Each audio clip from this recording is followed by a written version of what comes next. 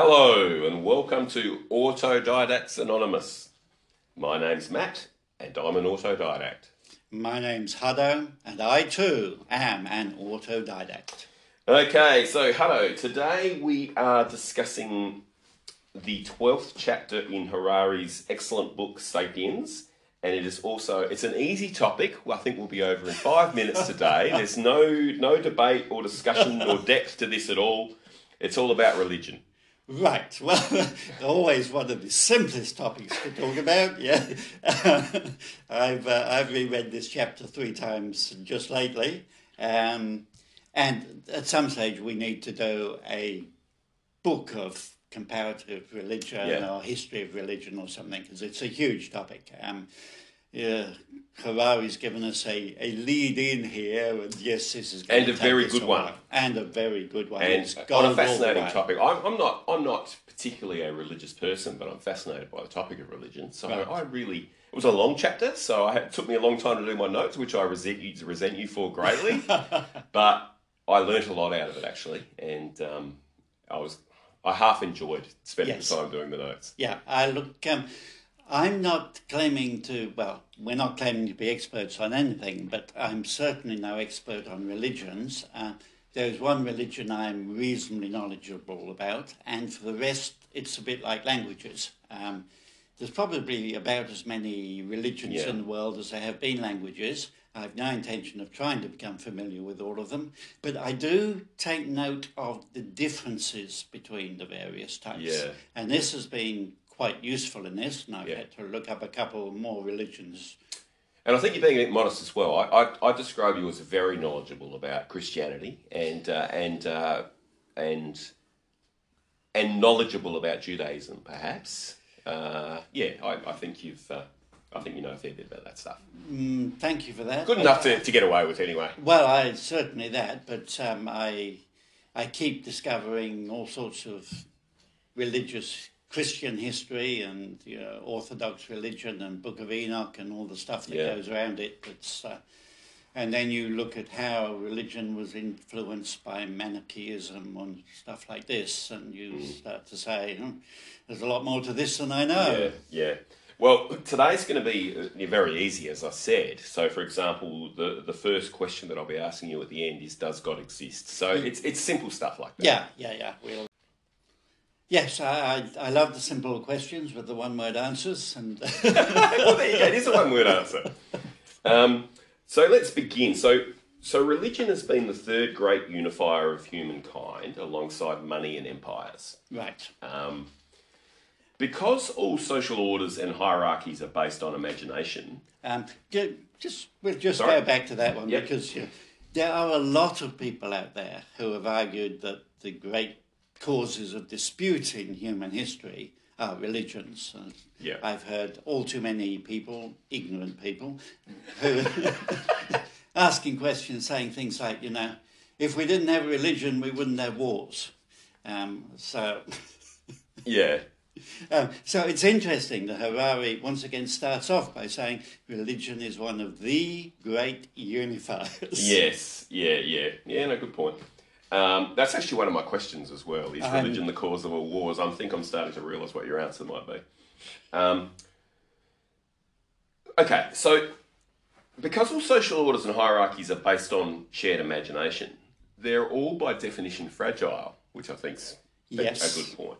So the crucial historical role of religion has been to give the superhuman stamp of approval to these fragile structures. And again, interesting point here. Harari is using the word superhuman. Yes.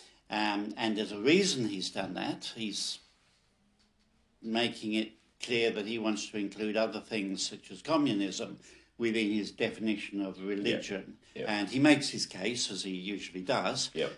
But I thought we should point out that he's talking about superhuman here rather than divine. Rather than supernatural. Yeah, exactly. So if you've got the divine stamp of approval, your laws and your society is no longer a self-serving function of the greed of the elite. Indeed. It's actually to conform to the will of some divine authority. Absolutely. So that's not That's not the role of a religion, but it's the role that religion has played in terms of driving the arrow of history. Correct. Yeah, which is it's a distinction worth mentioning. And very certainly is. I mean, many people have suggested that the corruption of Christianity really came about when it got involved with Rome and imperialism and state politics. Yeah, yeah. Which I've subscribed to that opinion, but the flip side of that is if it hadn't done that, we wouldn't be talking about Christianity today. True. Yeah. That is the flip side. That's the flip flop. Yeah. So once you've got God's approval, this makes the existing order much harder to challenge and ensures social stability. Well, helps social stability. Doesn't always ensure it, but ensures it for a while. Yes, exactly. So let's define religion, and there's probably a number of different ways you can do this, but for the sake of today's discussion, we'll use Harari's definition, which I don't really have a problem with, although I'd be interested in your thoughts about it actually. But I'll tell you, the definition of religion according to this book is religion is a system of human norms and values that is founded on a belief in a superhuman order. Have you got anything you want to say about that? Oh, look, we can get on to why he includes things like fascism and liberal humanism and stuff like that under his category of religions, but he's got a reason for doing it. He justifies why he does it that way. He's telling the story, and when someone puts forward an idea, what I do is I say, that's reasonable enough for you to run with that and see where that takes us. Then I may challenge it later or not. Well, what he's putting forward is reasonable enough for that. Yep. Let's run with it, and he's got a lot of very worthwhile things that come out of this. Okay. So definition actually involves two distinct criteria. So there's a couple of things you need for it to be a religion. So firstly, there is a superhuman order that is not the product of humans. Yep, important. And the example he gives against that is professional football, or soccer, as we call it in this country, which is essentially treated like a religion in a big part of the world. But it's not a religion, because nobody disputes the fact that it's a product of humans. Correct. We made the rules up. There's nothing superhuman about them. So the passion is religion-like, but it doesn't meet the definition. And it's a unifying force and a disputing force. Yeah, that's right. And the second criteria that it has to fill is that the norms and values are considered binding. So the example he gives there, a lot of people, even in this day and age, and I'm not going to necessarily disagree with them because I don't know, but people believe in ghosts. But that doesn't involve a set of moral and behavioural standards. Right. So, therefore, that's the reason why belief in ghosts does not constitute a religion. Correct, and fairies and anything else of that sort. So all the people that put down Jedi Knight as their religion in the last sentence, you may not be meeting the definition of religion. Correct. There's a difference between spiritualism and religion. Yeah. Religion includes a set of doctrines and theologies and stuff like that goes with binding behaviours and norms and values. Yeah. Yeah. Which you've got for football, but that's not a religion because there's no superhuman. But just having the superhuman side without the rules, etc., also isn't. So superhuman doesn't mean supernatural, and we'll get into some examples later on of things that aren't invented by humans. They might be historical forces or impersonal forces that cause things to come about, and we'll get into that in a lot more detail as we go through. One obvious example which flows to this, of course, is mathematics, which is a whole set of rules which clearly were not invented by human beings. You know, we discovered that 2 + 2 = 4, and what pi does, and Euler's identity and stuff like that. Yeah. And we didn't make this stuff up. That's the way it is. Yeah. But nobody's saying that this imposes any sort of moral requirements. That's a good example. I hadn't thought of that one. I like that. So that gets you a religion, but it doesn't necessarily get you a successful religion. It may not take off. You need 2 other criteria to actually get a religion that's going to spread far and wide, such as Christianity or Islam or Buddhism. Right. Yeah, right? Good marketing. Yeah. St. Paul. Yeah, Google Ads is one of them. Yeah. So, to legitimise a widespread social order, a religion requires these two characteristics. Firstly, it must espouse a universal superhuman order that is true always and everywhere. Yes. And your mathematics example, I think, well, does mathematics apply everywhere? Because you have a different maths. We're going to start talking about maths now. But you have a different maths inside a black hole and things like that? No, the maths stays the same. The maths stays the same, yeah. Okay. The maths is super universal. Yeah. Any universe still has to suffer from mathematics. Okay. And so it must be universal, and the second criteria is it must spread the message to everyone, i.e. it must be missionary. Yeah. That's how you get success in a religion. So when we start our religion, Hannah, and become billionaires, we've got to remember these two criteria. And absolutely right. Yep. Good marketing and missionary. No, universal and missionary. Oh, right, yes. Okay. So the largest religions, Christianity, Islam, etc., are universal and missionary. So people think that all religions are like that, right? Yes. That's how we think of religion. Yeah. But most religions throughout history have been local and exclusive. Yes. Universal missionary religions began to appear in the first millennium BC, and this actually constituted one of the most important revolutions in history. Yes, Harari has such an interesting way of making you look at history. Yeah. I mean, I know something about religious histories, but I'd never looked at them from that viewpoint. Yeah, it is a satellite view. Yeah. And I feel like, from a satellite level, after reading this book, I'm an expert on everything. So that may or may not be true. Well, it's certainly very different to the view from down in the grasses, yes. Yeah, that's right. So the first religion that was pretty widespread was animism. So when animism reigned supreme, humans' norms and values had to take into account the interests of a wide range of other beings, such as animals, plants, ghosts, and fairies. Yep. So, for example, you don't cut down your local fig tree unless its spirit becomes angry and takes revenge. Mm-hmm. Now, it was local because there was no point trying to convince a group on the other side of the world not to cut down your local fig tree because they couldn't give a fig. Hello. Absolutely, yeah. Well put. I just thought of that. But that's an example. But they were local. They were also exclusive. So it's not you're running around trying to get. You didn't go out and as a missionary to the tribe over the hill and say, "Don't cut down our fig tree." Correct. The religion was for you. It was exclusive, and it's worth remembering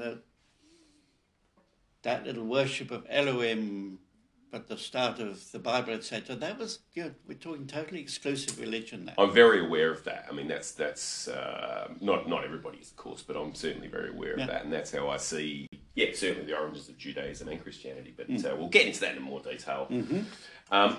So the agricultural revolution came along, and it was accompanied by a religious revolution. So in the hunter-gatherer days, the hunters and the hunted, and humans were both, by the way. Yes. So we were hunters of rabbits and hunted by lions. Yeah. They were all equal. Right? Yes. There was no hierarchy. So the behaviour within the shared habitat was, in a sense, negotiated equally. Yes. Of course, non-verbal negotiation. Yeah. But you really had an understanding with the local lion that, listen, at night, we'll be behind this fire and we'll be in this cave. Yeah. You can go out and kill a zebra and we'll come out tomorrow and get the bones. Yes. The land is shared with us and the lions and the fig trees and the river spirit. And shared between equals. Yeah. Now, this all changed once farmers started owning, particularly animals, but plants as well. Yeah. And this was a revelation to me. Yes. It wasn't long before we started seeing ourselves as superior to our possessions. Yes. Which is a natural thing to do. Absolutely. And that line, all property is theft, is the very concept of property Yes. It has so many implications. It's still the basis of 90% of our legal system. Yeah. It's a good point. Plants and animals reduce from equal members of a spiritual realm into property. Farmers desired absolute control of their possessions, Yep. but they weren't able to achieve it, actually. Indeed not. We've never really controlled our women. Oh, no. I might get the scissors out for that one. That's just my dry sense of humour. Yeah. Clearly untrue. It's pretty funny, actually. To be honest, we've never even learned to control ourselves. I found that pretty funny, but then often what I find funny is offensive to a lot of others. So. Well, indeed so, yeah.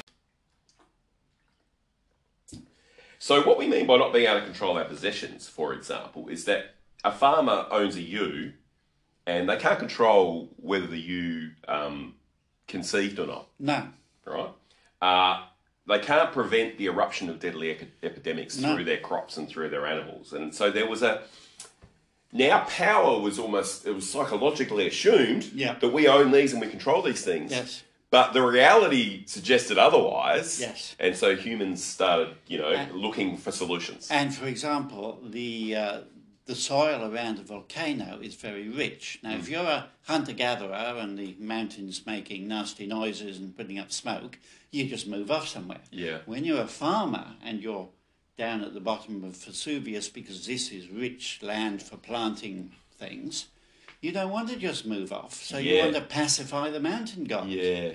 That's a good example as well. Oh, geez, I'm glad I've got you on this podcast, Hutto. You're adding value. So a leading theory about the origin of the gods, and I'm fascinated by this. I've often wondered, how did the gods come about? And I've read a few different theories, but this is a good one too. Argues that God gained importance because they offered a solution to this lack of control problem. Absolutely. Caused by a lack of power over your property. Now, I would argue that lack of power comes by the fact that it's an immutable law of physics, but that wasn't satisfying for humans. They wanted the complete power over their property. So the main. Sorry, John, I'll just finish this. So the main role of the gods was to mediate between humans and the plants and animals. Yes. So before we were doing it non-verbally and sort of by we sort of have an understanding with the local line and so forth, but now we're getting the gods to mediate between the two. Correct, because it's now become much more important that we get rain, we get the river not flooding, because we're stuck in one place and we've got possessions and we need control. Yeah.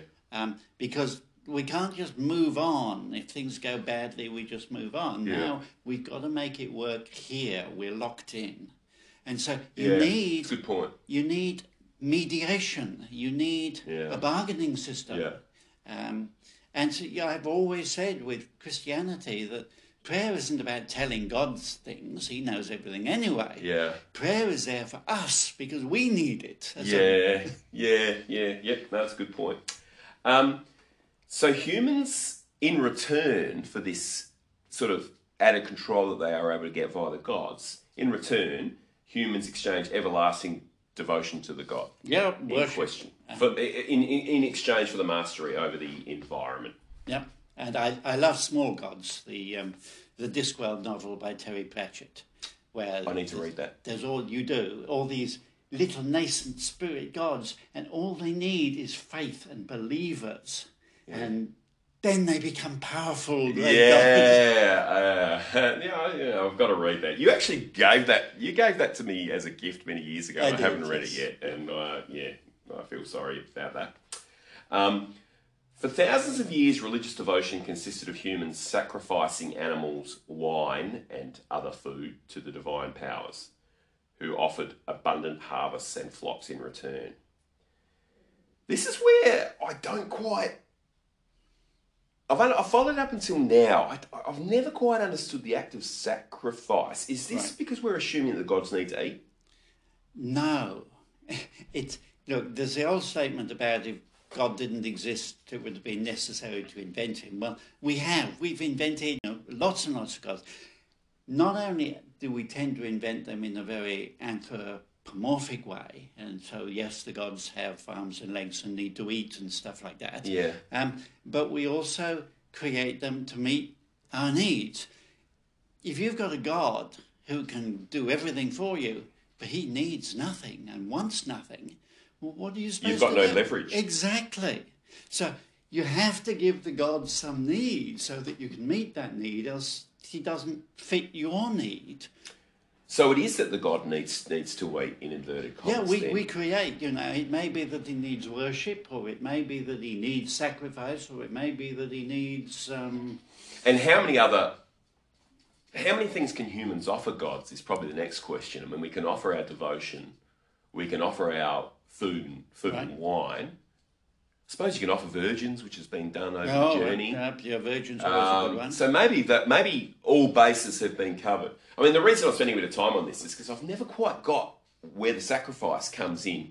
And it seems to me there's a bit of a tenuous connection between a devotion to God and the fact that you're sacrificing to that God. But if you're covering all your bases, then it makes more sense. Now, another way of looking at it is to say that God doesn't need the smoke coming from the fat of a lamb in order to feed on it, but you can treat it as a symbol of your devotion. You are prepared to sacrifice and go without, to sacrifice your best and go without. Yeah.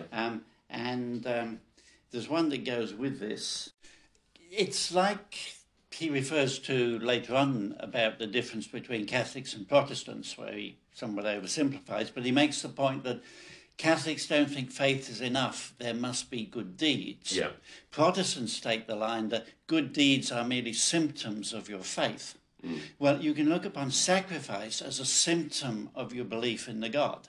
The God doesn't actually need your sacrifice, but he does need to see that you truly believe. Yeah. This sort of, you can use all these complex theological justifications. Yeah, no, I like that one too. So in a sense, you're proving your devotion by giving something up. Correct. You wouldn't do that to something you didn't believe in. Correct. I like that. Now, that's a theological thing, and for some people, that's the way they view it, and for other people, they actually think that the God needs this food we're providing. Yeah, I like what you've... Yeah, no, I like that. How do you help it?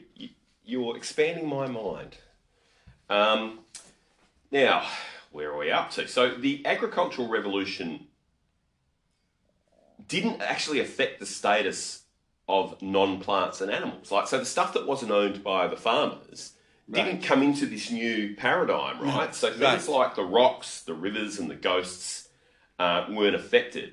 And the gods of these things, so the fairy of the fig tree, for example, just didn't matter anymore. We didn't really care about it. So it still existed. Yes. But who gives a fig about the fairy and the fig tree? Far less important. And so they lost status in favour of the new gods. Local spirits were no longer powerful enough when you were... The other thing that happened too is the world got bigger or smaller, depending on how you want to look at it. But, once we're dealing with civilisations and empires and things, the local fairy, the fig fairy, isn't going to help the emperor conquer a new territory, right? No. You need bigger gods. Correct. Because you're dealing on a bigger scale. Correct. Even if you're a farmer, you may be concerned about what's going on with you locally, but all of a sudden, what those bods upriver are doing also affects you. Having said that, in a lot of cases, and this persisted for hundreds and thousands of years and probably even to this day, when you had a small issue, like let's say your figs weren't very good, you still could go to the fig fairy. It's just they weren't as important as they used to be. Yeah, that's and so you'd find that smaller people with smaller problems would, tend to stick with their local gods. Yeah. And the emperor would be making sacrifices to the new universal god. And of course, the sacrifice is in proportion to the want. The emperor wants to win his battles against another emperor. You need a big god for that. Oh, that's right. You need a big god and you need big sacrifices. Yeah. Whereas the local fig tree, you can make do with a candle and a little offering of grain. Yeah. So polytheistic religions were the next ones that came along after animism. Yep. And they came across as an answer to these more wide-ranging needs that we've been talking about. So, for example, you have a fertility god who controls fertility everywhere. Yes. Not just in your local house. That's right. And you have a rain god, and you have these are bigger gods, but still very divided. Yes. So you've got a specific god for each particular thing, which is where that first book of Genesis is such a profound statement. There is one God and he does everything. That's a revolution in thinking. Well, we're going to get onto that a little bit more because the polytheists actually probably had a belief in that type of God as well, which was news to me. And we'll talk about that in more detail when we get there. So, as we've already mentioned, animism didn't die completely. So these fairies, ghosts and spirits were still around. Yep. They just weren't as powerful or important as the bigger polytheistic gods. Right. They were powerful enough for the mundane needs of many ordinary people, though. Yep. Polytheists increasingly saw the world as a reflection of the relationship between gods and humans, whereas before it was the relationship between everything and everybody in the environment as equals. Yes. Now those relationships have become secondary to the actual important relationship, which is the one between humans and gods. Right, we have a whole hierarchy being set up here with humans right up there. That bloody agricultural revolution, Hutto, it bloody ruined everything. I want to be praying to the fairy in the bottom of the garden. I'm a fan of that. So humans' prayers, sacrifices, sins and good deeds were now of supreme importance. So if the god gets angry with the humans and sends a flood down to kill all the humans. Right. It's not just the humans getting killed, it's all the animals and trees and all that. So now humans are now more important in the hierarchy because they are deciding the fate of the rest of creation by their behaviour. Right. So they now have an exalted status. Absolutely. So not only did they own some of these other things, they actually had a direct channel to the gods as well. Yep. And the rest of history is just all been downhill since then. And this is what you're also getting right from the book of Genesis is, it's all been downhill from there, but also humans named the animals. That made the humans superior. We are one step below God. We're supposed to look after the world, all this sort of thing. Yeah. It's all there. It's a rich tapestry of human development. Yeah, yeah. So today we think of polytheism in most Western societies as primitive and childish. Like it's somehow inferior to monotheism, which is sort of the prevailing attitude about it. Yeah, I think that like if you call someone a pagan, it's not a compliment, is it? No, it's not. And look, I think that's probably a true statement. If Harari says it's true, I'm not going to argue with it. It's certainly never been the way I viewed things. And given that Hinduism is clearly a polytheistic god, I'm concerned if this statement is correct. Yeah, I hear what you're saying. When I read it, I was thinking more about, okay, when I think of the Roman and Greek gods, I treat it like just as amusing, really, and interesting, and you can learn things from it. But I certainly don't take it seriously. Yeah. Whereas Islam, I take seriously. Yeah. Because it's now, but the prevailing view now is monotheism. So. The fundamental insight of polytheism, and I'm struggling with all these words, is that the supreme power of the universe governing the world is devoid of interest and biases. Yeah. And is unconcerned with the worries of humans, which is a belief that I probably subscribe to, right? Right. So that spoke to me, and I thought, maybe I should be a polytheist. Yeah. Now, this is certainly true of many forms of Buddhism, Zen Buddhism. It's absolutely true of Hinduism. Oh, yeah, Hinduism. I don't think Buddhism's a good example because, pure Buddhism doesn't really have a supreme... Yeah, it does. You are... Not one that you worship, I should say. No, not one that you worship. I'm on board with that. Yeah, and that's also true of what he's saying here. The Atman is not worshipped because he's devoid. Because he doesn't. He's busy. Yeah, and he's doing bigger things. Correct, and this is also where mathematics is. Mathematics doesn't care, but is absolute. Yeah, yeah.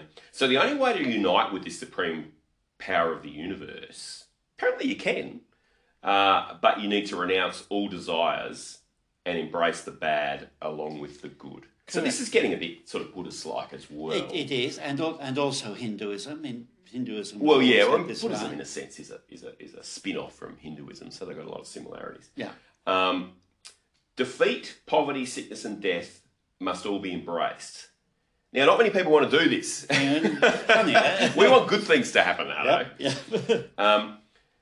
The ancient Greeks, actually, and I didn't know this, but the ancient Greeks created this universal power of the universe with fate. Yes. Now, you don't make sacrifices to fate, do you? Fate's just fate. Fate's fate. Yeah. Fate's not going to... You can't convince fate of anything. So I got a fair bit out of that. Yeah, because they definitely saw fate, Moira, as being above the gods. Each god also... Well, the gods were subject to it. So yes. Zeus was subject to fate. Absolutely, and the Nordic gods too. But it's interesting. You pretty much... You know fate's there, and you respect it.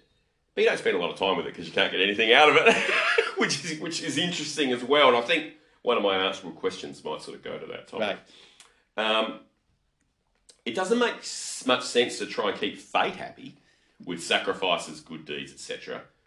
But lesser gods have interests because they're not universal and complete and all-powerful. Right. So they can be reasoned with. Yes. Now, here's a god I can make a deal with, Hutto. They're all by definition lesser than the supreme power, so there must be more than one of them. Correct, yes. And they're bound by the rules, whether it's mathematics or fate or whatever. Yeah. They're subject to that too. Yeah. So you can't ask them to go changing that. Yeah. I must admit, I did have a question about this. Does being lesser than the supreme power necessarily imply that there must be more than one of them? I mean, are these polytheistic gods conceived of as essentially a subdivision of the greater power? I suppose everything's a subdivision of the greater power. Yes. But why does there have to be more than one of them? Why can't there just be one? I didn't quite follow that, and maybe it wasn't really explained, and maybe you don't have the answer, but why couldn't there just be one polytheistic god, that's below the lesser, the supreme overlord? The issue relates to dispute, if you like, Matt. The idea of you've got good and evil in Zoroastrianism, for example, where they compete with each other. Now, your ultimate power, fate or whatever you care to think of it, doesn't dispute, isn't involved, is absolute, so nothing goes on. But if you want to look at, how can gods dispute? There's got to be more than one of them. Yes. Yeah. Okay, I'm starting to see something now. So if you have lesser gods that don't have the power, you still have to have the full pantheon fulfilled. Yes. Yeah, but it's broken up into more than one being with lesser power. Because an ultimate god has no dispute. But if he also has no dispute, how can he be subject to something even greater? Yeah.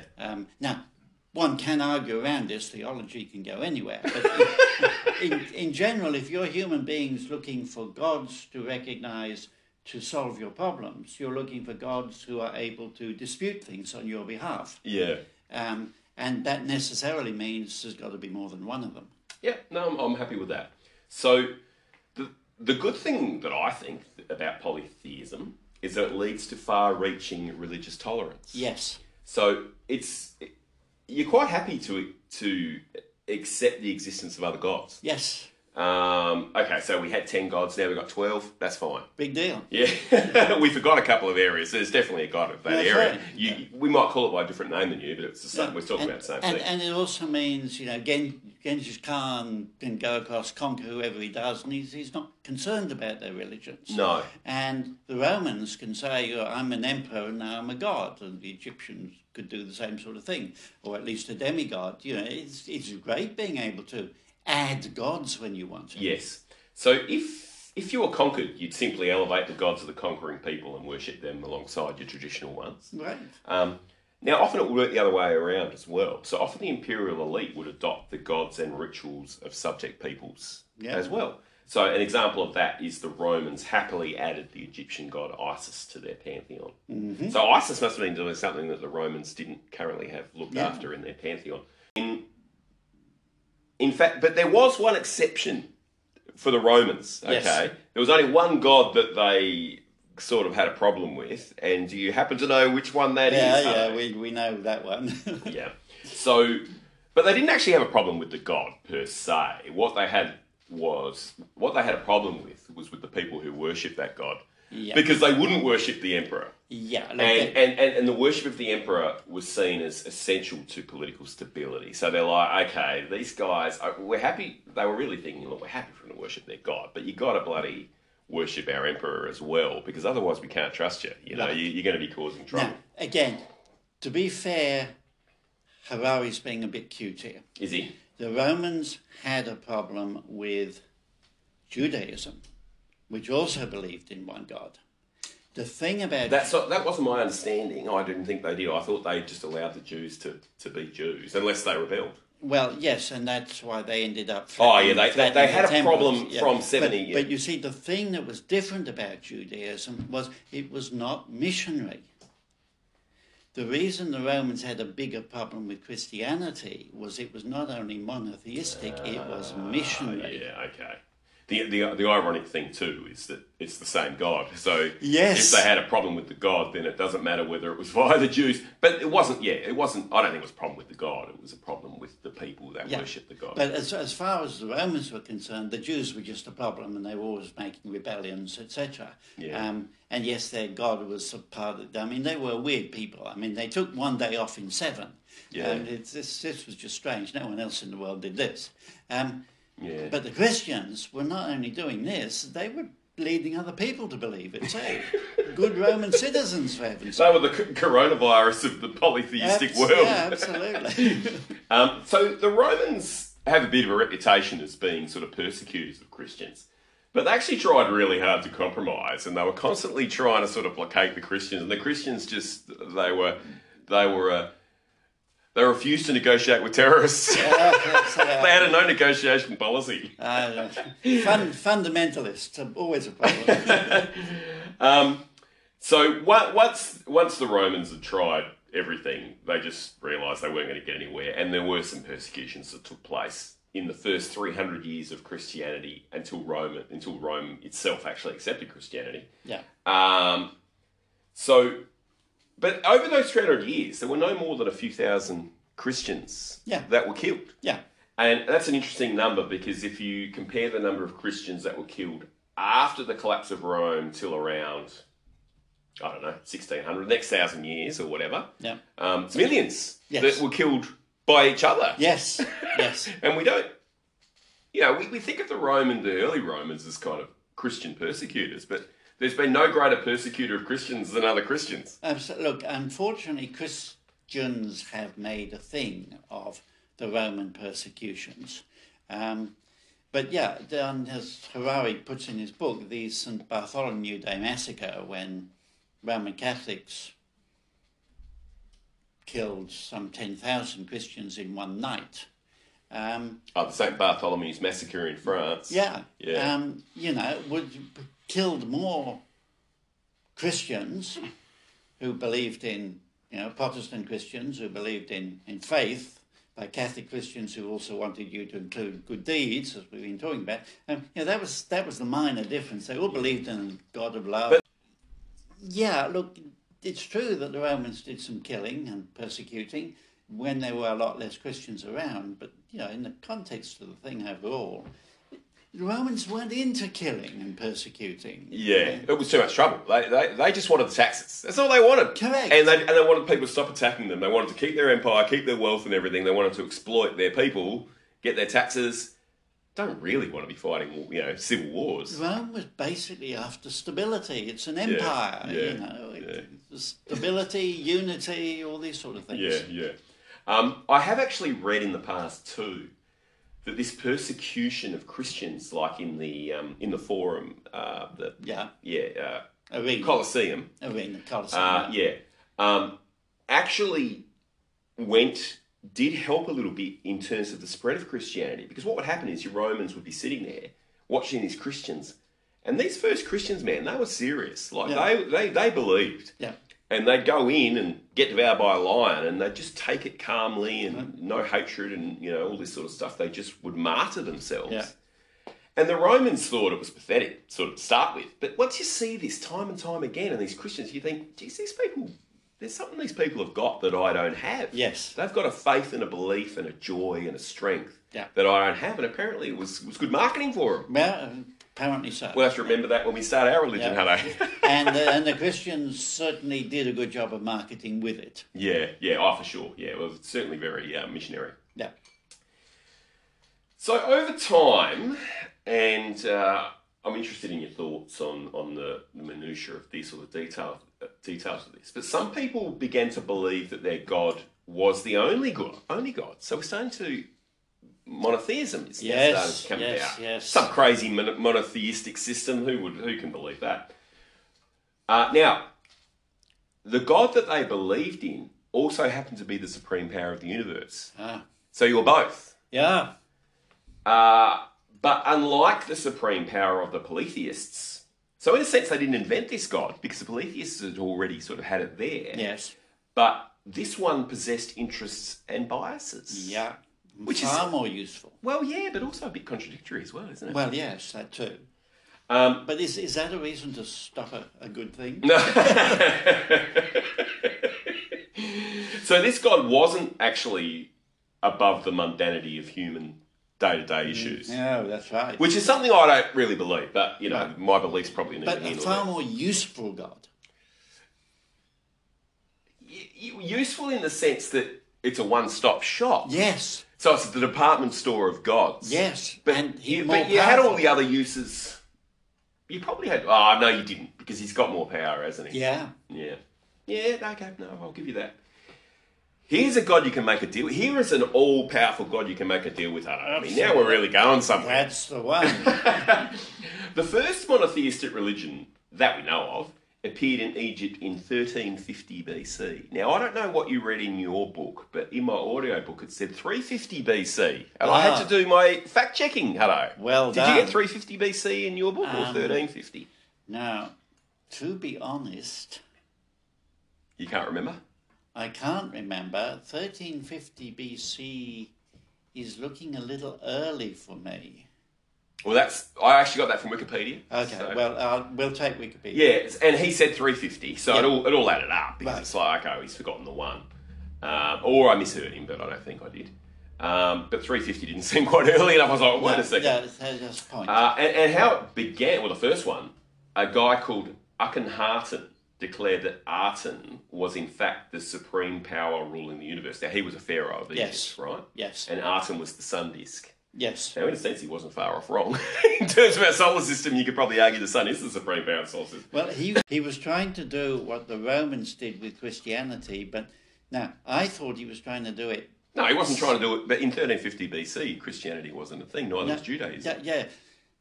Constantine brought in Christianity to unify the empire with one God. Oh, okay. Yeah. Now, Akhenaten was trying to do the same thing. Now, I thought he was trying to do it about 750 years earlier. You're saying he was trying to do it nearly 2 millennium earlier. Well, 1350 BC, yeah, I've got. Okay. And that's when he was the pharaoh. Yeah. Like, that's well documented. Well, okay, so no question about it. Yeah. Well, he was a man really ahead of his time, too far ahead of his time. He could see the usefulness of this. Well, that's a statement.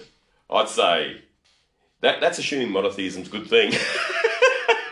Which I'm not convinced about, but anyway. Well, monotheism in terms of unifying your empire, because he had a fairly sizable empire for that time. And yeah, we'll talk about the unification of Harari doesn't go into that, but I'm interested in why a one God unifies an empire. But can we talk about it later? Because we've got a fair bit to get through. Yeah. So Akhenaten wasn't his original name, by the way. He had another name, but he was devoted to Aten, and all the other Egyptians were like, "What the hell's going on? This guy's crazy."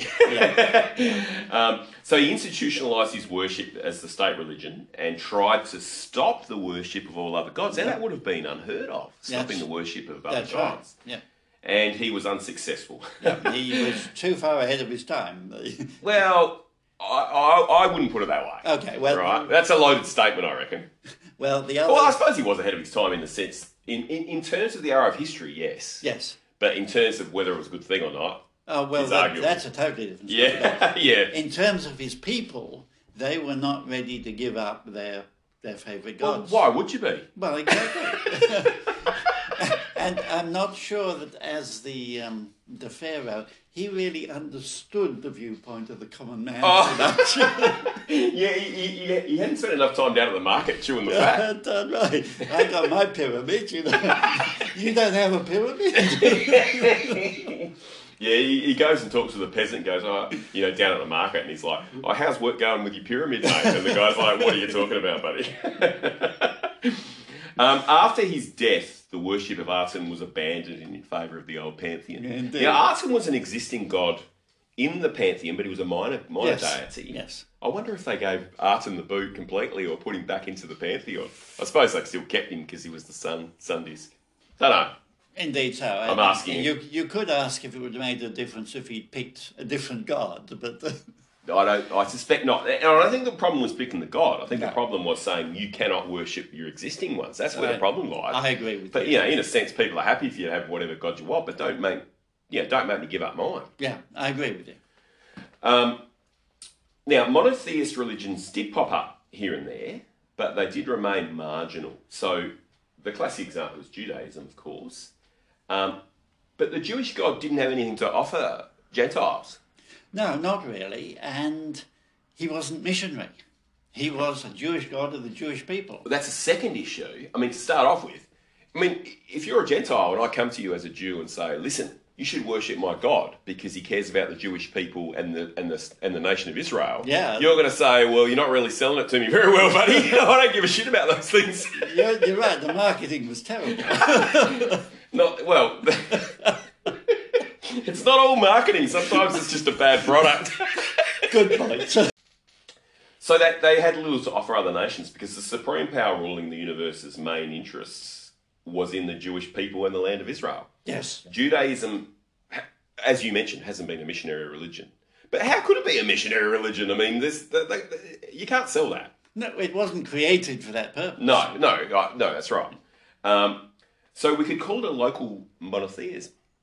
Yes. Which is interesting because of the effect that now that we look back into reverse arrow of time and the effect that it's had, we don't think of Judaism as a local religion, do we? But that's what it was. Yes, in terms of Harari's concept of history that he's presenting here, that's absolutely what it was. So the big breakthrough for monotheism was Christianity. Yes. And really Paul of Tarsus was the main man. Yes. He reasoned... Now, this is Harari's argument, and I'll be interested to see what you think about this, because you know a bit about this stuff. Paul of Tarsus reasoned that if the supreme power of the universe has interests and biases, to the point where he incarnated himself as a human and then died, was crucified and resurrected himself, then it was probably for all of humankind, not just for the Jews. Yep. Do you agree with that? Is that how you think... Is that what you think Paul was thinking? He certainly thought it was for everyone. Yes. Is that what Jesus was saying? I don't know. Ah, yes. Well, that's a very interesting what made Paul decide to make it a universal thing? Because of the extremity of what this God was prepared to do, perhaps. It's one of the most interesting questions. I spent 10 years working on the question of do I actually accept the Pauline arguments on Christianity, because there are certainly alternative views. Paul won the day for the majority largely because he was missionary. And when Peter first heard it, Peter was a good Jew and he had trouble coming to terms with this. But did Peter end up becoming missionary? Was he convinced? He did, but he had to have this dream from God about taking part of the banquet. So he didn't get convinced except by God, essentially. Well, you can argue whether it's a justification or not. He got a convenient dream, if you like, which enabled him to fall in line with what Paul was saying. Yeah. Some people would say that he was self-justifying. Others would say this is, the inspiration of God and evidence of God's active participation in it. Some people could say that it was written in retrospectively as well. Or did Peter actually write that himself? I don't even think Peter wrote, but... Well, Peter did write a couple of books for Peter, but he was not a great How does a literary... Jewish fisherman write a couple of books? Well, okay, look, now you're getting in... Yeah, we could be here for days. We could, yes. I've come to accept Paul's argument on this. But yeah, it was revolutionary. The whole Paul thing is revolutionary. Christianity was really going nowhere until St. Paul came along. You can argue that Christianity is actually Paulism. You can. Yeah, Paul is just as, if not more important than Jesus in this religion. In that sense, yes. He started Christianity. Jesus didn't start Christianity. Jesus was the message and the focus of Christianity. But he didn't start it. Correct. It was Paul that created Christianity. Yeah. Jesus is the icon, if you like, the avatar of Christianity. Yeah. Now, what Jesus did was he definitely reinterpreted Judaism, and then Paul reinterpreted Jesus. Yes. In fact, Paul created Jesus. He was Joshua of Nazareth. Yeah, Yeshua, I think it was. Well, that would be right, yes. Well, he was Joshua in Jewish, which becomes Yesu in Latin, which is where we then get Jesus from. Okay. But yeah, I often wonder if Jesus were reincarnated amongst us today, whether we would recognise Christianity, this religion named after him.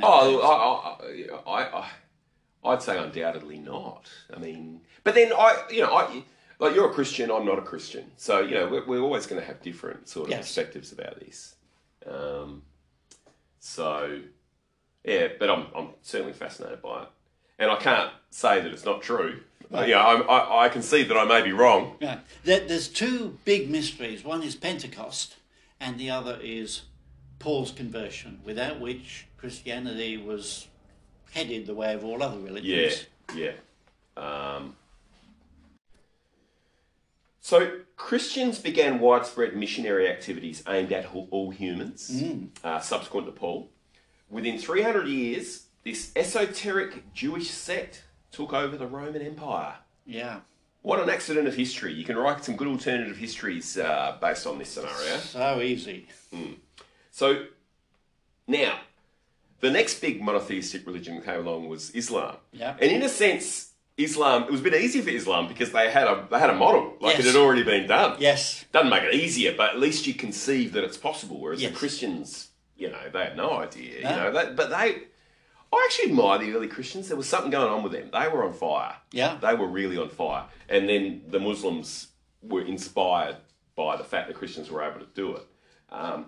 So Islam managed to break out of the deserts of Arabia, which were it's a pretty arid sort of backwater. Yes. And they essentially conquered an immense empire. I think at its height, the Arab Empire might have even been bigger than the Roman Empire at its peak. Although I could be wrong on that. Certainly comparable. Right. Yeah. Don't take that as fact, but it's certainly around the same size. I'm not going to argue with you on history. Well, I could be wrong on that one. Monotheists tend to be far more fanatical and missionary than polytheists, and that's actually, in a sense, it sums up why I think monotheism is the order of the day. I think it's because of that reason. Right. Because I often wonder, he's explained well why we've gone from animism, to animism, then to polytheism. Yep. I've never quite understood why we went from polytheism to monotheism, but I think it really comes down to the fanaticism and missionary nature. Well, certainly, the problem for a monotheist is he's got to prove that all other gods are wrong. A polytheist doesn't do that. He doesn't care. You worship someone else. So it's harder to be. That's right. Yeah. Whereas a monotheist, you don't believe in my God, you're wrong for these reasons. I'll explain it to you. Yeah. I'm just surprised so many people fell for it. But I think what you don't do is turn people from one monotheism to another monotheism. I think converting pagans or polytheists is easier, because they're more liberal about taking on new gods. Now, once you take on the Christian God, for example, and you spend a year with it, it's like, oh, by the way, you kind of have to give up some of your other ones. And by this time, you're probably on board, you believe it. Right. So, I can see why it's doable. A bit harder to do that now. It'd be harder for me to come up with a monotheism now that would convince a lot of Christians and Muslims that it was the correct one. I think you're right. The example in the Bible is where Paul goes to the Athenians, I think it is, and says, I see that you worship many gods here. You even got a temple for this little one. And you're right. I will now tell you about this little one, you say. Smart man. So monotheists are compelled to discredit all other religions as they have the complete message from the one and only God. I'm happy with all of that, except for the fact that there's more than one monotheist. So it's a little bit hard to reconcile. It's another stumbling block. And they've been very successful in exterminating all polytheistic religions. Well, certainly not Hinduism. Sorry, that shouldn't say all. Most, let's say. Yeah. So, for example, in the year 1 AD, which was basically, and the concept of 1 AD is based around Christianity, there are almost no monotheists in the world. And also an example of the Romans' inability with mathematics that they... So almost no monotheists in the world in 1 AD. 500 AD... By 500 AD, one of the world's largest empires was monotheist, i.e. Christian. By 1000 AD, most people in Europe, West Asia and North Africa were monotheists. 1500 AD, monotheism dominated most of Afro-Eurasia and it started to move into the Americas and Oceania. Yeah. And today, most people outside East Asia are monotheistic and the global political order is built on monotheistic foundations. Now, I would have included South Asia in that as well, because India is South Asia. So East Asia, he's talking about China and Japan, I think. But India is not monotheistic. Correct. So he's saying most people outside East Asia are monotheistic. I would have thought East Asia and South Asia. Most people outside of. Yeah, if you want to include India as being South Asia, yes, you're right. Yeah. Now, just as animism continued to survive within polytheism, polytheism continued to survive within monotheism. Yeah, sneaky that. Yeah, so for example, Christianity developed its own pantheon of saints, the Catholics, and I was raised Catholic, so this is what I understand of Christianity. Your experience may differ. Whose cults differed little from the polytheistic gods. So for example, every Christian kingdom had its own patron saint who protected it. Yes, he makes good examples. In fact, the Christian saints were often the polytheistic gods in disguise. Yeah. For example, the chief goddess of Celtic Ireland was Bridget. When Ireland converted to Catholicism, lo and behold, Bridget was baptised. Well, now I don't know how they did that, but that's what they did. And she became Saint Bridget, who was revered in Ireland to this day. Indeed, that's. I hadn't realised that one before. And I also thought St. Patrick was actually the most revered saint in Ireland, Well, I figured you would know, so... Well, no, look, what can I tell you? I'm third generation Australian with Irish heritage, so I can't claim to be Irish, but that's where my blood comes from, I suppose. So, with that, we need to take a break. Right. Because we've got plenty more good stuff to come. We have, we've got lots of flip-flops ahead of us. Yeah, so where are you going to see me, Hutto? On the flip! Or is it the flop?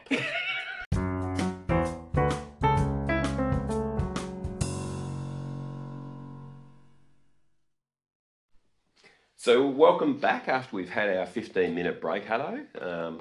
I, for one, I did 1,000 push-ups, 1,000 chin-ups and 1,000 sit-ups and founded a children's orphanage in that 15 minutes. What did you do? Well, I watched you both down and recover considerable amounts of alcohol. Don't mention that. So I'm confused. I'm not sure if this is the flip or the flop. I suspect it's the interrogum between. So in case you haven't figured it out, it wasn't a 15-minute break. It was probably closer to about 4 days, wasn't it? It was. Yeah. But we're back and raring to go. We are back for my addiction. So when we finished, we were talking about how polytheism... The first thing I want to say is I've been pronouncing it wrong a lot of the time. I've been saying polytheism, and it's polytheism. And that's the problem with having a word that you've read many times but you don't hear too often. Yes. So we were talking about how polytheism has had such a great influence on monotheism. Yes. And did you have something you wanted to say about that? Yes. Included in his book, Harari has made the point that polytheism continued to exist within monotheism through the back door. Yes. And we made the point about saints for national countries, etc. Yep. We've also got all the saints... Patron saints. The patron saints for particular problems and causes. Yes. The ones he gives, for example, are... you've got particular cities, such as Milan has St. Ambrose, St. Mark watched over Venice, but you've also got St. Florian protected the chimney cleaners. Oh, important job. Indeed. St. Matthew lent a hand to tax collectors in distress. One wonder, yes. I've got a soft spot for St. Matthew because I share a name with him. Indeed. We're both gifts from God. Indeed, absolutely. If you suffer from a headache, you pray to St. Agathias, and if you suffer from toothaches, you pray to St. Apollonia. Okay. Now, that wasn't in my audiobook, that stuff. But anyway. It wasn't. Yeah. That's interesting. Edits. I'm not a Catholic, so I can't use this wonderful saint thing. But if I did, my favourite saint would undoubtedly be St. Anthony, because as Matt well knows, I'm a guy who can leave his head behind if it weren't screwed on. I'm forever leaving things somewhere. You're the typical bumbling professor, Hutto. Oh, thank you so much. I hadn't aspired to be anything so lofty. One can see how he's absolutely right. They've set up the saints to fulfill exactly the role you did of the minor gods and so on. Yeah. So, as well as monotheism, polytheism also gave rise to dualistic religions. So these espouse the existence of two gods, yes. One good and one evil. Yes, and of equal power. Right, yeah. So the entire universe is a battleground between these two forces. And the main thing that a dualistic view gives you is it basically gives you a nice, elegant solution to the problem of evil, which is something that monotheists obviously have struggled with over the journey. Yeah, I could take issue with Harari on that, but as a general statement, it's got a lot of truth to it. Okay. So the problem of evil is essentially, okay, if we have an all-knowing, omnipotent, omniscient, omnipresent, and there's a couple of others, omnis, that I think God has, God looking over us, why is there evil in the world? Mm-hmm. Okay, why do we suffer? Why do bad things happen to good people? Mm-hmm. It's very difficult to explain this with a perfectly good God. Why is he allowing evil to exist? Now, I know there's explanations out there, but it is a problem. Absolutely. Conversations with God covers it quite well. But nevertheless, I do take the fundamental question, why has a loving God created a universe and an ecosphere where a third of the creatures survive by eating another third of the creatures? Yeah. It is a real question to wrestle with. So the common explanation for monotheists is that God has allowed humans to have free will. Yes. So that's why evil can be created by humans, for example, because they choose to. Now, a couple of points about that is, under this system, if you choose evil, it brings divine punishment, right? And if you choose good, it brings divine reward. Again, I would take issue. Again, I would say that conversations with God is on the right line there, because he's saying what I've been saying for years too, so he must be. Well, maybe we need to do conversations with God sometime. Well, we need to do something on religion at some stage, yes. So, if God knows in advance that this evil was going to happen, that i.e. Adolf Hitler, for example, was going to be evil, then why would he allow that person to be born? Yes. And the other objection, I suppose, is given the seriousness of the punishment, which is eternal hellfire and damnation, would you really count that as free will anyway? I'm not sure. I mean, you're free to suffer forever if that's the way you choose. But it doesn't sound like free will to me. No, look, and I would agree there. That's again a fallacy, but it's a very widely spread one in Christianity. Yeah. And going on from there, he then picked up the idea of the Calvinists, who believe that, God knows the end from the beginning. He knows what you're going to do anyway. Yeah. So he's brought you into the world knowing you're going to suffer and go to hell forever. This is strange behaviour from a loving God. I've never understood the appeal of Calvinism for that reason. So you have the elect, and there's only a fairly small percentage of people that are going to go to heaven. Yep. I'm not quite sure what the appeal of that is for somebody to join, except for the fact that you just presume that you're one of the elect. Oh, that's absolutely wonderful. And Calvinists are usually really good people, so I guess they think, well, if I'm an elect, I have to be a good person. Indeed.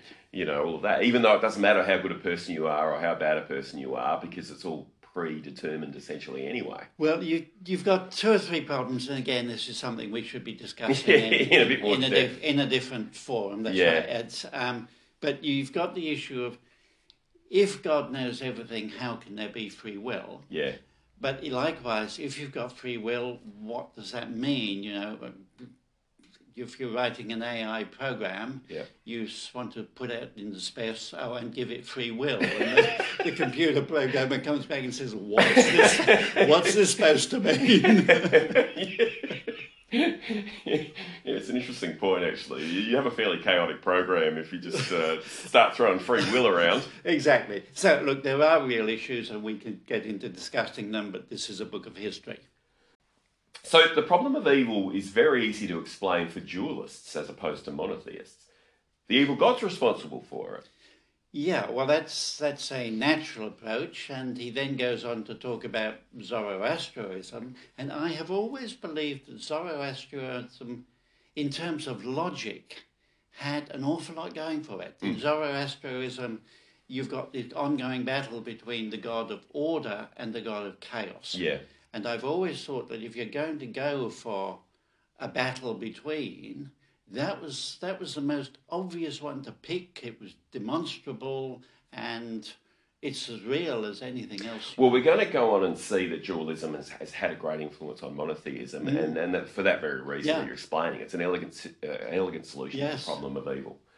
So it solves the problem of evil, but what it doesn't do a very good job with is the problem of order. So the question now becomes, if you've got one all-loving, all-knowing God, you can understand why there's order in the universe and things hold together. But if we're living in a universal battleground, why is there order? I mean, if these gods both have the same amount of power, surely we'd be living in almost a nightmare as these two gods are kind of going at it. I think you mentioned earlier that the gods are equal in power. I think over time, the good god started to have more power than the bad god. Probably A, because psychologically it's a more happy thought for us. Right. But B, probably to explain this problem of order. I think you're right. And there's also sometimes a suggestion that human beings can tip the balance of power or something. Yes, yeah. So there is one logical solution to these problems of evils and problems of order, Hutto, and what it is that there is a single omnipotent God who created the entire universe, and he's evil. Indeed. Now, it's never been a very popular religion. No. No, I suppose you could argue that perhaps Satanism or something perhaps goes down those lines, but I'm not an expert on Satanism, but I don't think they necessarily believe in evil and chaos at all times, no, even they don't. Satanism. And again, coming out of Christianity, Satan is not equal to God. He's just an opposing force. Yeah. However, once again, the idea that God is evil also leaves you with a whole bunch of questions, such as, well, why is there so much good in the world? Yeah. But it does, for example, give a much easier explanation to why such a God has created a universe where half the creatures eat the other half of the creatures, that sort of thing. Yeah. So it's It's not a logical solution to the extent that Harari seems to be suggesting, but nevertheless, it does kind of solve a couple of problems rather neatly. And so it should be entertained as a possible solution, yes. It usually gets ignored on the grounds that we don't like that idea. So you mentioned Zoroastrianism before, which is probably our main example of a dualistic religion. So sometime between 1500 and 1000 BCE, a prophet named Zarathustra, or Zoroaster, was active somewhere in Central Asia. Now, when I read that, I thought, this all sounds a bit vague. We can only get his time down to 500 years, and his location is somewhere in Central Asia. So I thought that was really interesting. His creed, though, developed, or outlived him and developed into the most important dualistic religion, which is Zoroastrianism, which was named after him, essentially. So you've got a good god called Ahura Mazda, and that means wise lord. And you have an evil god called Angra Mainyu, and that means destructive spirit or destructive mentality. This was an important religion in Persia in the first millennium BC, and was the official religion of the Sassanid Persian Empire from 224 to 651 AD, before Islam kind of took over from it, if you like. Zoroastrianism had a strong influence on almost all subsequent Middle Eastern and Central Asian religions, including the big ones today, Judaism, Christianity, and Islam. So, is there anything you want to say about that, or you're... Look, you seem to have several pages of unanswerable questions for me. We'll get to that later. So we might leave it till then. So another example of a dualistic religion was Manichaeism, which I know St. Augustine started off as a Manichaeist. Yes. And Manichaeism nearly won the battle with Christianity for the dominance of the Roman Empire. It's very interesting. Manichaeism comes from Mani. I actually did some research on this one. Yes, it certainly came out of the Zoroastrianism idea, but he puts it as the battle between light and darkness rather than... and that's always clearly had a demonstrable appeal to many people, including the masses. And the other thing I find interesting is that Mani himself came out of various sects, including Judaism, that... so he was influenced from there and Zoroastrianism, and then in turn influenced Christianity. All these things are cross-polluting. So I know St. Augustine... So Manichaeism was big on the spirit is good and the flesh is evil. And I know St. Augustine was big on that stuff as well, and he did come from that kind of a background. So, and a lot of that sort of thinking has filtered down through Christianity today as well. So I presume that came from Manichaeism, a lot of it. Yes, look, Gnosticism was very big on this stuff, and of course has been declared a Christian heretical thing, but it was quite big for a long time, this idea that matter is evil and was created by one force, but the spirit is light and is created by another. But since the 20th century, we've known that matter and energy are equivalent, Hutto. So that goes back to a monotheistic type view. Well, it also gets back to a relativistic type view. And again, Conversations with God deals with that in some interesting ways. Okay, so dualism as a main religion is no longer prevalent, but its influence on the big three religions, the big three monotheistic religions, continues to this day. Yes. For example, the concept of Satan. Yes. Even though it's probably contradictory to believe in both an omnipotent God and an independent devil. If God's omnipotent, how can the devil have an independent sort of power that defies God? The body and soul dichotomy. So dualists argue that the good God created the spirit, and matter and bodies are the creations of the evil God. Right. Man serves as a battleground between the good soul and the evil body. Right. Which is kind of ringing fairly true with me. Like, it's almost like if we it almost feels like you can lead a spiritual life or a worldly life. It's a bit hard to lead both, I think, sometimes. But this is contradictory from a monotheistic perspective. And heaven and hell was also dualist in origin. So a lot of what monotheists believe actually comes from a dualistic background. Very, very much so. I mean, it's certainly the idea of the soul, which was picked up from the Platonic idea. It's nowhere in the Bible. It really isn't. Yeah. So despite the fact that these sort of contradictions can be contradictory to monotheism, they still captured monotheism because they solved the problem of evil. Yes, well, they wrestled with that, and there are many answers to evil, and they picked up a lot of the wrong ones. So modern religion is in reality a kaleidoscope of monotheist, dualist, polytheist, and animist beliefs. Yes. So the average Christian believes at the same time in the monotheistic God. Yeah. And you could even argue that in the case of Christians, because they have a trinity. Yes. The dualist devil. Yeah. The polytheistic saints. Yeah. And animist ghosts. Yes. Scholars of religion call this simultaneous upholding of different and contradictory beliefs and rituals syncretism. Yes. So maybe we're all syncretists, Hutto. Well, and I would say that the New Age beliefs fit exactly within that too. They've grabbed a rag bag of stuff from everywhere and thrown it all together. Yeah. So the religions we've discussed so far all have one thing in common, and that's that they believe in supernatural entities. Yes. But in fact, the religious history of the world does not boil down to the history of God's Hutto. No. In the first millennium BC, new kinds of religions began to spread through Afro-Eurasia.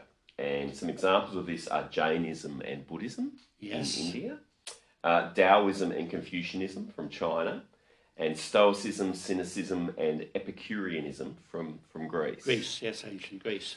So these creeds believe that the superhuman order governing the natural world is the product of natural laws rather than divine wills and whims. Yes, so this is where Harari's taken his superhuman rather than supernatural. Yes, correct. So sometimes they allow the existence of God. So if you're an ancient Greek Stoic, for example, you still probably believed in Zeus and the pantheon of gods. Yeah. So they could allow for the existence of gods, but the gods were subject to the laws of nature other than the other way around. Yes. So, for example, a classic example of this is Buddhism. So, the central figure of Buddhism is not a god, but a human being, Siddhartha Gautama. Yes. His main insight was that suffering is caused not by external events, but by one's own mind. And you can train the mind by certain meditation techniques to experience the world as it is without experiencing the suffering. Yes. So you can't sort of stop all your problems. You can just stop the suffering that results. You can calm the fire, I think. You can.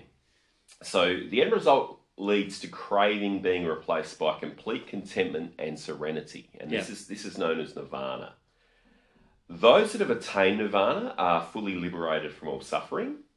So they can still experience unpleasantness and pain, but it causes them no misery. Correct. They just observe it within themselves. Yeah. So Buddhists believe that all suffering arises from craving, and they believe in that law so that it applies always and everywhere. Yes. Belief in gods is of minor importance. If you achieve nirvana, no god can ruin your day. Correct. So therefore you don't need to appeal to any gods to help out because circumstances are no longer defining how you feel about that. That sounds attractive to me, Hutto. It's got things going for it. Nearly as good as fishing by the river. Yeah, it sounds attractive, but you've got to give up a few things to be able to attain it, which doesn't come as easily. So, similarly, the modern age has seen the rise of numerous new natural law religions, such as liberalism, communism, capitalism, nationalism, and Nazism. Right. This is where he's now able to bring in the ideologies as fulfilling much the same role as religions. Yes. And Harari makes... Well, he's not even saying that. He's saying that ideology is another word for religion. He's saying they're the same thing. Well, yes, he's taken it that step further because he's used the word superhuman rather than supernatural. Yeah. He is saying that from the viewpoint of the historical perspective he's using, they are fulfilling the same function. Yeah. So these are systems of human norms and values that are founded on the belief of a superhuman order. So they meet the definition that is given for religion. Yes. If you take this definition, if you accept it, then Soviet communism is just as much of a religion as Islam. Yes, and I've heard people make this point before for good reasons. Yeah. They said, look, you have the problem in Christianity that you can never say Christianity is wrong. You can only say the Christians have failed to fulfill it. Yeah. And exactly the same thing happened with communism, The idea of to each according to their need, from each according to their ability, it sounds like such an... Well, it's basically the Christian message, really. Well, that's one argument. Yeah. The other argument is, it's indisputable. You can't say that communism is bad. You can only say the communists are bad. Yeah. And this does give you a problem in disputing with these things. Yeah, that's a good point. So, for example, Soviet communism believed in a superhuman order of natural and immutable laws that should guide human actions, just as Christians do. Yes. They had their holy scripts and prophetic books, such as Das Kapital by Marx. They have their holidays, or had their holidays and festivals, so 1st of May, International Workers' Day, which we still celebrate in Australia. We have a day off for Labor Day. We do. I don't think we have it on the 1st of May. I think we have it in October, don't we? We move everything around over here. We're down the bottom anyway. Yeah, I love Labor Day because it feels like it's a holiday, which is kind of a bonus. It's a bit like the Queen's birthday holiday that we have. And they also have a holiday for the anniversary of the October Revolution, or they did have in Soviet Russia. They had theologians adept at Marxist dialectics, so they had their experts on the Marxist philosophy. Certainly did. Their own priesthood. Yep. Every unit in the army had a chaplain. Yeah. In inverted commas, called a commissar, who monitored the piety of soldiers and officers. Absolutely, and seriously, not so dissimilar from puritanical Christianity. It's the same. Yeah. They had martyrs, holy wars, and heresies such as Trotskyism. Oh, yes.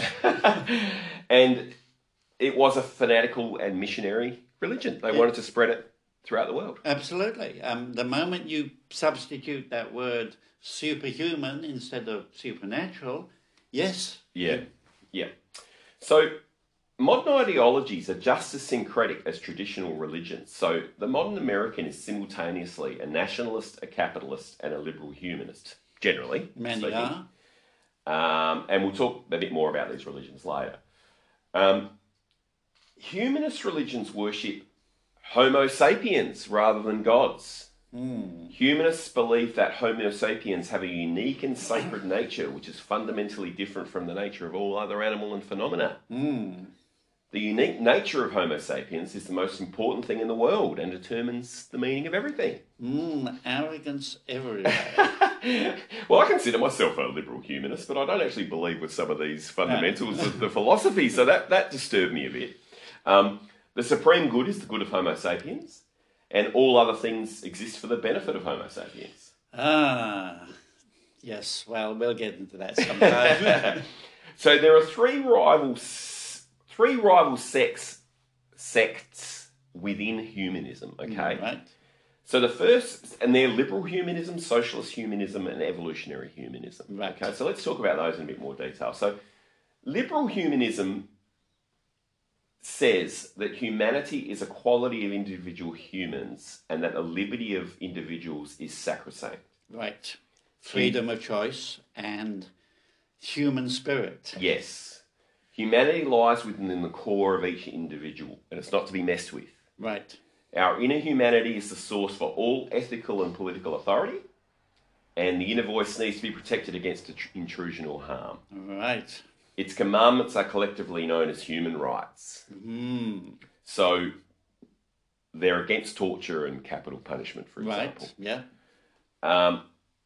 Whereas back in medieval Europe, in contrast, torture and capital punishment were seen as good things because they were tools that put the cosmos back into balance.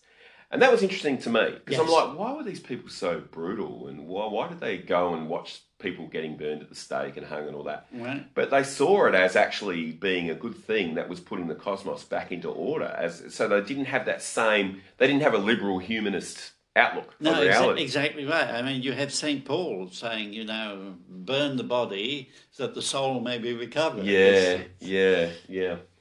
So when people were watching people get burned at the stakes, they all probably almost saw it as a celebration. Like Yes. this person's being liberated from their evil life. That's right. Yeah.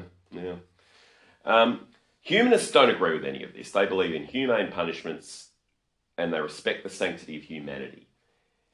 It's actually a direct legacy of monotheist foundations. And in particular, it comes from the Christian belief of free and eternal individual souls. Yep. Which also is even more a Protestant idea than Right. it is a Catholic idea. Because, the Catholics think you've got to be part of this body and go to a priesthood. Yes. And the Protestants have got this emphasis on individual direct communication with God. That's interesting. That could be a reflection of the fact that Protestantism sort of came about, 1,500 years later, so times may have changed. Absolutely. And it's also, if we look at America,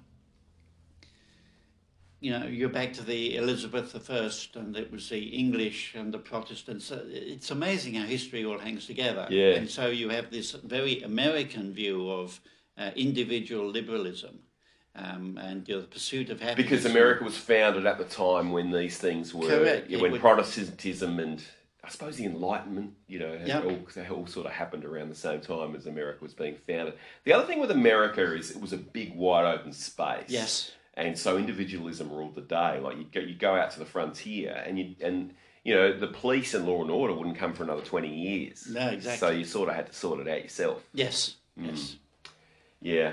And going back to the liberal idea, the humanist idea, I absolutely detested the self-made man. Yeah. Nobody is a self-made man, but it's big in the ideology. Yes. Yeah, that's a good point. So another rival sect to liberal humanism, or the first rival sect to liberal humanism that we'll discuss, is socialist humanism. And this says that humanity is collective rather than individualistic. Yes.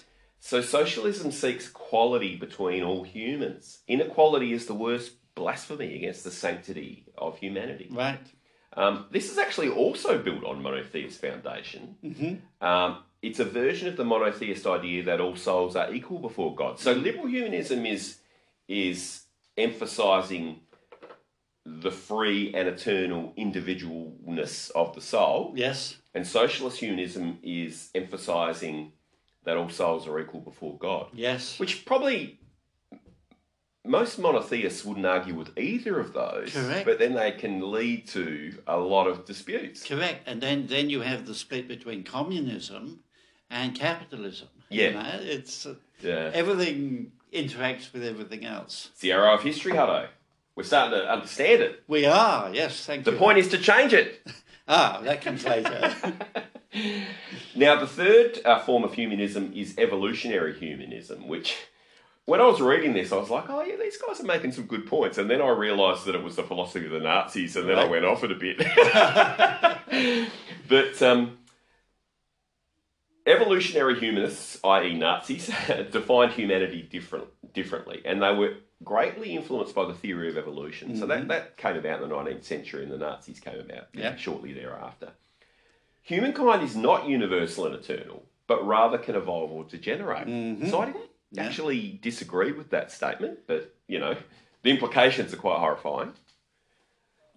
You disagree with that statement, do you? Well, I disagree with Nazism on I do as well. A bunch of levels. Yeah, I'm trying to talk about the philosophy without getting it all bubbled up with Nazism, because obviously we're both not Nazis. Right, yes, indeed. Look, humans can indeed evolve, and yes, as part of that, you can degenerate. Yeah. It's difficult to argue against. Well, that was sort of my point. So like, when I first started reading this, I was like, I feel like I'm out of the three. I was like, I think I more closely agree with these guys. And then I was horrified at the end when I found out it was the Nazi.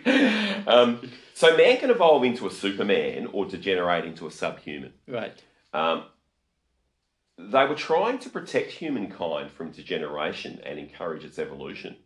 They saw the different human races as being the first step to evolutionary diversion. Now, this is where they got their facts wrong. That's not actually true. No, that's correct. And so that's where I felt a bit more comfortable. Right, right.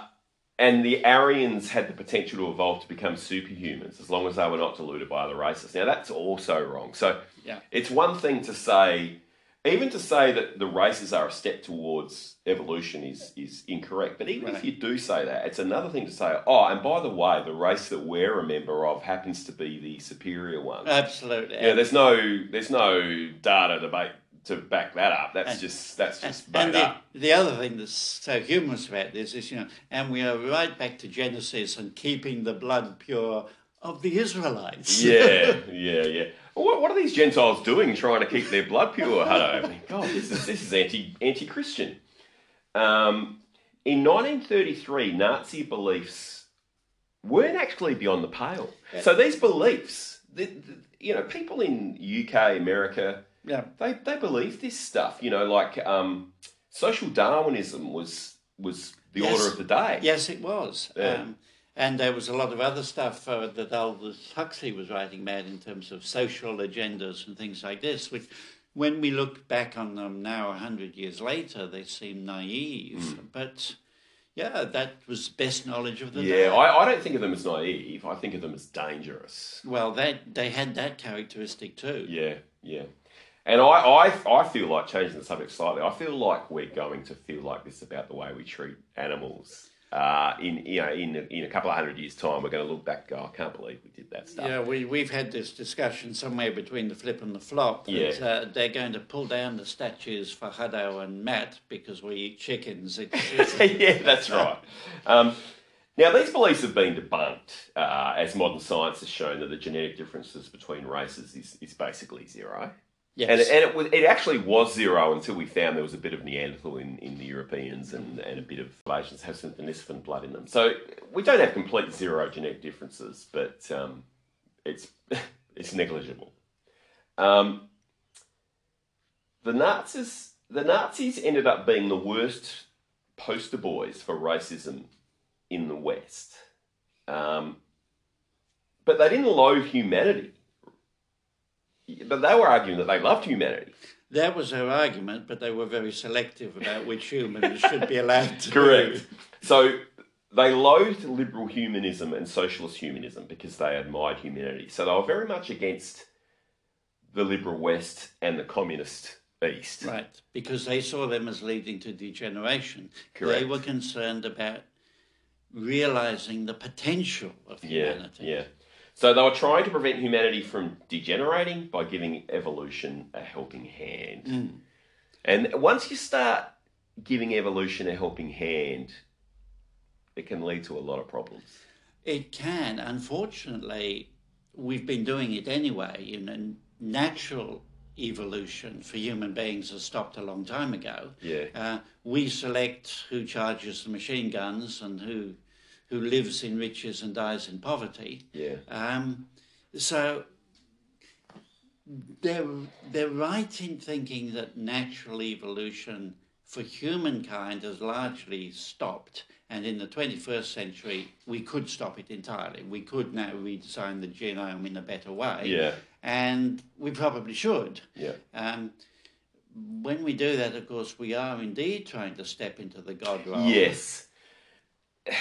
And that's why we're also, well, not all, but that's why a lot of people are scared of mucking around with DNA. Well, unfortunately, there's two or three things. One is, as we go through the learning curve, we don't often get things right first time. Yeah. The second is... Evolution doesn't either, by the way. Oh, absolutely not. So there's plenty of blind alleys that absolutely. This evolution goes In fact, it could be argued that evolution gets it wrong all the time. Yeah. And, I watched a very interesting documentary the other day, and it was looking at ways we could improve ourselves, and they redesigned the human being for a number of things. For instance, we have a blind spot in the eye.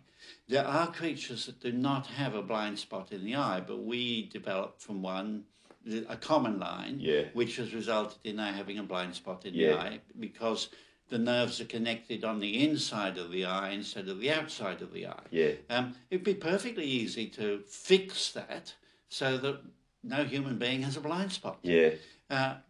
Why wouldn't we do it? And these are the questions. It's funny that you mention eyesight, because I think that's a good example of evolution actually taking place, or not being allowed to take place, because as a race, our eyesight is getting worse. Yes. Because short-sighted people, they get a pair of glasses and contact lenses, exactly. And they have short-sighted children and so forth. Like, you know, back in the day, you wouldn't last too long generally if you had bad eyesight. That's correct. So you could argue...